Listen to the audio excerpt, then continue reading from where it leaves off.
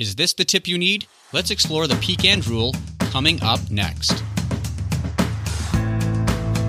Welcome to Happily Ever Active, where we crack the consistency code with fitness tips on motivation, mindset, and much, much more. Now, here's your host, author of Feel Like It, and the guy with the silent O, Kelly Dell. Welcome again to the show, where each week I try to bring you fitness tips on motivation and mindset and thought-provoking questions to help you on the mental side of active living, on the mental side of your fitness journey. If you've been liking it, why not take a screenshot and share it on social media? I'd really love to see that. For this week now, let's keep the good times rolling with a topic I think can be a game changer when it comes to creating a strong relationship with exercising. A relationship that is enjoyable, healthy, of course, and most importantly, sustainable. So today I'm going to be talking about a psychological principle called the peak end rule. And I brought this up in my bonus episode this week where I recalled my Ottawa Race Weekend half marathon experience and how I was applying it during that run. And so if you haven't checked that out, go back and you can kind of get into my mind as I undertake something for the first time, something challenging, very challenging for the first time, and how I integrated a few of the principles, a few of the practices that I've been talking about on the show so far. And one of them, of course, is the peak end rule. And that's what we're going to talk about today. I believe understanding it can really help you in how you first manage the intensity of exercising, and secondly, reflect on experiences after they are done and why even reflecting at all in a certain way is important. Now, what is the peak end rule? According to Chip and Dan Heath, they're the authors of The Power of Moments. They explained it in this fashion, and I quote, "When people assess an experience, they tend to forget or ignore its length. Instead, they seem to rate the experience based on two key moments. Number one, the best or worst moment known as the peak, and number two, the ending. What's indisputable is that when we assess our experiences, we don't average our minute-by-minute sensations. As it happens, we don't judge an experience based on its length." That's what they're saying. Researchers Daniel Kahneman and Barbara Fredrickson labeled this duration neglect. And really this means that our impression or memory for an event, like a bout of exercise, a race, workout at the gym, a class, our memory or impression of it acts like a snapshot, not an aggregate. And the presence of pain, for example, no matter how short, will dominate our recollection of the event going forward because of how intense it was. And so we tend to judge our experiences based on those peak sensations. In a classic study in this area, Kahneman and Fredrickson had study subjects put their hands in painfully cold water. Under one set of instructions, some people had to keep their hand in the water for an additional 30 seconds as the water was slowly heated to a warmer but still uncomfortable level. And under another set of instructions, they were to remove their hand immediately. Otherwise, both experiences were the same. The end, they manipulated the end. And most subjects chose to repeat. When given the chance, they chose to repeat the longer experience because it finished less painfully. So sensation matters more than duration. That's really what this principle implies. That, in a nutshell, is the peak end rule. But enough of this geekery. Let's explore how the fundamentals, the guts of this rule, can help you be a little more strategic with how you work out, which can in turn influence your motivation going forward. To really do this properly, I want to revisit the concept of mindset in general. A mindset is a set of beliefs or assumptions that lead to recurring patterns of behavior. It's like a mindset is like a mental setting that prioritizes certain actions and reactions over others. The mindset that you have towards exercising, for example, directs the methods you take to get and stay active, and that mindset even directs the way that you exercise as you do it. And these methods and decisions, even on the fly, heavily influence your motivation going forward. Your mindset influences your methods, and those methods influence your motivation. Now, why? Because these methods and decisions affect how exercise feels. And our attraction to something is always based on how it feels, a feeling, a sensation, or a collection of sensations. Exercise experiences that are the most motivating are enjoyable, they're suitably challenging, not too challenging or overly challenging, suitably challenging, and self-directed, meaning that we feel in control of the experience as we are doing it. And if there's anything I hope for you now and in the future is to take more ownership of finding activities that make you feel the way you like to feel. And not only that, but to do those activities in ways that don't jeopardize that feeling, that you protect that feeling, that you protect that bond you've built with moving. And that's an important aspect of this whole thing, the long game, your fitness journey in the long haul. So again, mindset matters because it directs our methods, and those methods influence our motivation because of how those methods make us feel. And for the most part, we're in control of the methods that we take. There are default settings, though. There's a default setting about how we think we should be attacking fitness, and that comes from the fitness culture or culture in general that we're swimming in every day. Culture matters, but we don't pay a lot of attention to it as we're swimming around it, kind of like how a fish doesn't really pay a lot of attention to the water that it's in. And fitness culture, as you know, often does not reflect what research on motivation has been saying. And some of these things that I've brought up on the show have been clear in the research for not just years, but decades.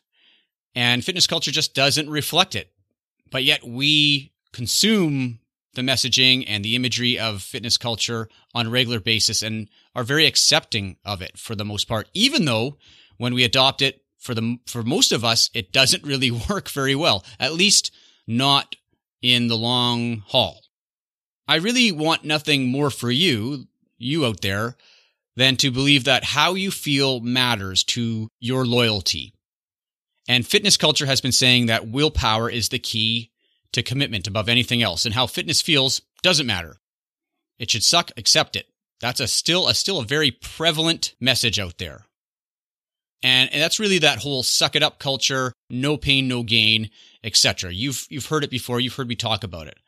And a type of continuation of that belief is that exercise is about emptying the tank to squeeze every drop out of our bodies, to burn every last calorie we can.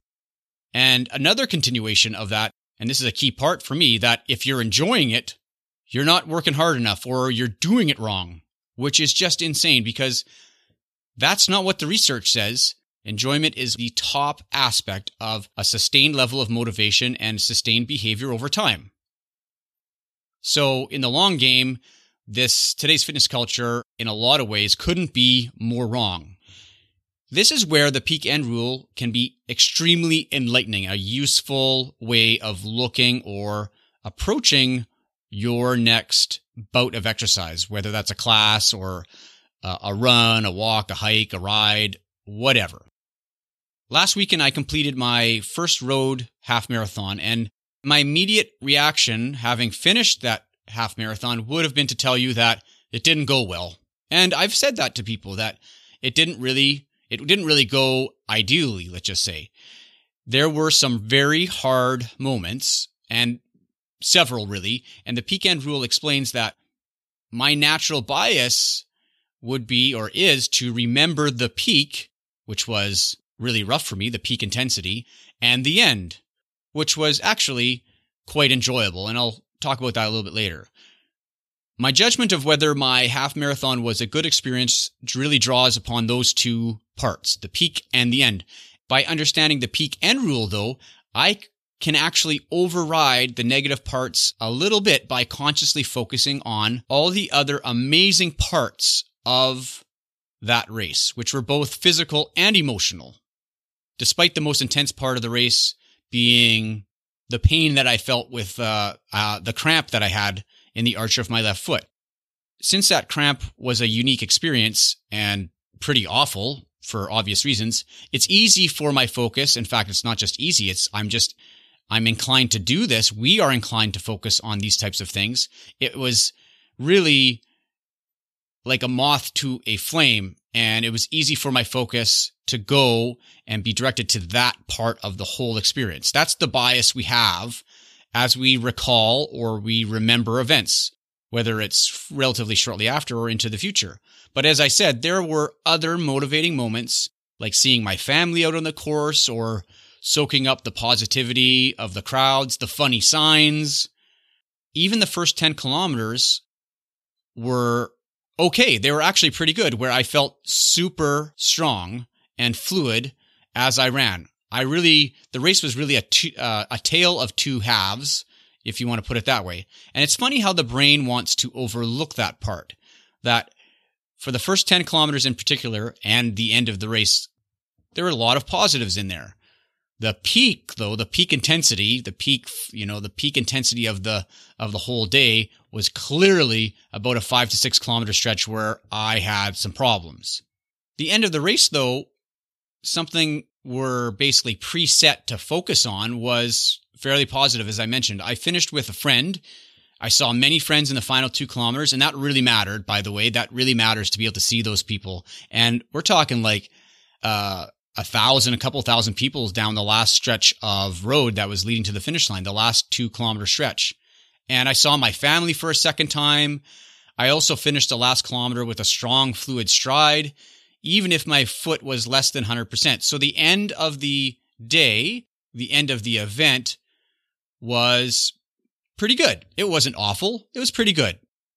And for the most part, after completing a bout of exercise in general, if we're asked whether you feel like doing that same workout again, you'll make the judgment based on that peak intensity and then at the end, how it finished. And that determination influences our future motivation or the attraction to that type of exercise, for example, whether it is a class or a hike or a bike or something else. But in today's fitness culture, it is way more common to try and push our limits within a workout and find our edge of enjoyability or go over it and then finish by emptying the tank completely in a really intense way.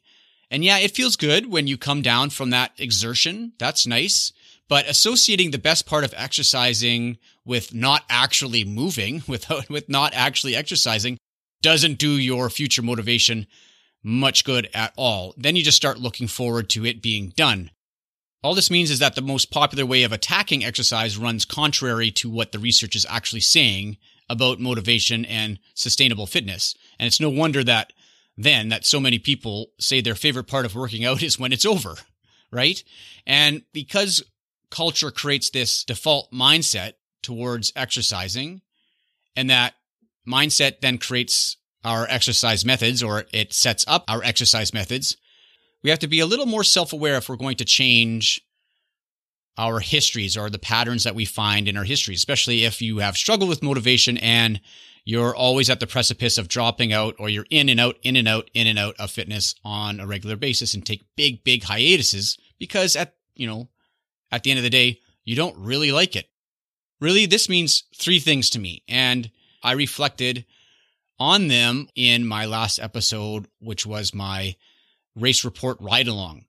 So here's the 3 aspects of the peak end rule that I think you can start implementing this week. At least think about while you're working out in the next little while. Number 1, keep the peak most intense moment of a fitness experience enjoyable, which means don't worry what others are doing. Don't go over the edge into pain, discomfort, and maintain a level of sensory pleasure.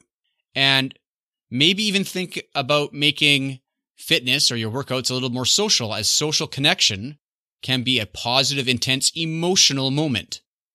So the sensation or the intensity of an experience has several aspects to it, and being social can help that. Number 2. So number 1 was keep the peak most intense moment enjoyable. Number 2 is finish a workout enjoyably. That means really try not to push to the finish and create a really rough end. Your mind is going to latch onto that. If it gets too intense, it's going to treat that information as one of the most valuable parts of the whole experience. One way to apply this and to extend the peak end rule a little bit into your workout is to tack on something enjoyable as your workout closes. So save your favorite part of the workout as the last thing, whether that's your favorite lift in the gym or something else that is enjoyable that still includes movement, not just resting or flopping on the floor, but includes movement so that you finish on a high, to use that cliche, that you finish on a high. And that also could be social. That also could be incorporating something with a friend. Okay, so number 3 is find the happy highlights. Treat this as another type of exercise, but for your mind. As you head home after your workout or your event or whatever, think about a couple of your favorite parts, even if it didn't go well. This will help you override that bias to let any negative moments influence your motivation going forward. I explained in my bonus episode this week of how there were a lot of things I could have fixated on that didn't go well for me. There was pain, there was heat, there were a lot of things that were happening. But as I explained before, there were all of these things, and I'm going to say dozens and dozens of little moments that were so cool, not the least of which was, being able to see my daughter on the course, and this is the first time she's really seen me run this type of race. It was meaningful to me to show her that you can have fun and be lighthearted doing something that's really difficult. You can do something hard and have fun at it, which is a great motivational state to be in. And so that was a really meaningful thing for me. And if I focused just on the cramp on my foot or how hard 4 or 5 kilometers really were in the middle, I would overlook how awesome that moment was. And so finding those happy highlights will help you look back at that event fondly and give you more of an attraction to perhaps repeating that event or, at least avoid aversive feelings towards it in the future. So if I'm thinking about entering a half marathon in the future, I'm not thinking, oh, how bad the last one was. I mean, some of the things that happened during that race were out of my control. I don't want the things that are beyond my control to influence the attraction that I have to that event or to that atmosphere or to the act of running itself in this case. So that's one way to do it, is to find the happy highlights and reflect on the things that you liked about the experience outside of the peak sensation. So the 3 things, again, to repeat them, were 1, keep the peak most intense moment enjoyable. Stay in control of that peak intense moment as much as possible. 2, finish a workout enjoyably. Make sure that you have a little bit of a plan to make it an enjoyable experience at the end. And number 3, reflect on the happy or the positive highlights beyond the end of the workout or the peak intense moment within the workout. And this essentially brings me to, as usual, the question of the week for you. How good are you at these 3 things? How well do you keep the peak most intense point enjoyable? Do you keep crossing over into pain and discomfort? How often do you finish a workout enjoyably or in a positive way? How good are you at picking out the best parts of a rough experience? Do you give this any thought whatsoever? Do you, for example, come home from the gym and think, wow, I really enjoyed my lat pull downs today, or I really enjoyed, the first 10 minutes of kickboxing class? Do you have thoughts? Do you give yourself the opportunity to reflect in that way, even if it's just a few minutes afterwards? So if you feel there's room to grow in these areas, you're not alone, first off, because it's not necessarily something that we think about, but it's not difficult. Again, it's not difficult to make adjustments. Being aware of the peak end rule in general will already be helpful. And sometimes, I've said this before, sometimes just being aware, that self-awareness is the big difference maker and the big catalyst to changes. And those changes might be, like I hope today, are just these simple little things that you can do. So I hope and I think the peak end rule can be super valuable in your fitness journey going forwards. And yeah, others around you might not or won't likely be implementing this concept. And so they might be telling you to do things that fall outside of this rule, that you should be pushing it, that you're leaving too much on the table after a workout. But again, this is your fitness journey. This is your fitness journey. And like I said, being self-directed, owning it, taking control. And I would say getting as much of the evidence from the research on motivation and the mental side of active living on your side as possible is part of that. And just simply paying more attention to some of this stuff is a great start and a great way to kind of get that ball rolling. So let's try and take more control of that. Because remember, an active lifestyle won't take root without enjoyment. Now, next week, I've got a really fun interview with the hike addicts, Marianne Iveson and Vicky Castledine, and they'll definitely make you feel like hitting the trails this summer. Thank you for joining me today. As usual, follow the show on Instagram, and of course, until next time, here's to living happily ever active. This episode of Happily Ever Active has ended, but be sure to subscribe for more content on the mental side of fitness. Oh, and don't forget to rate and review the show. See you next time.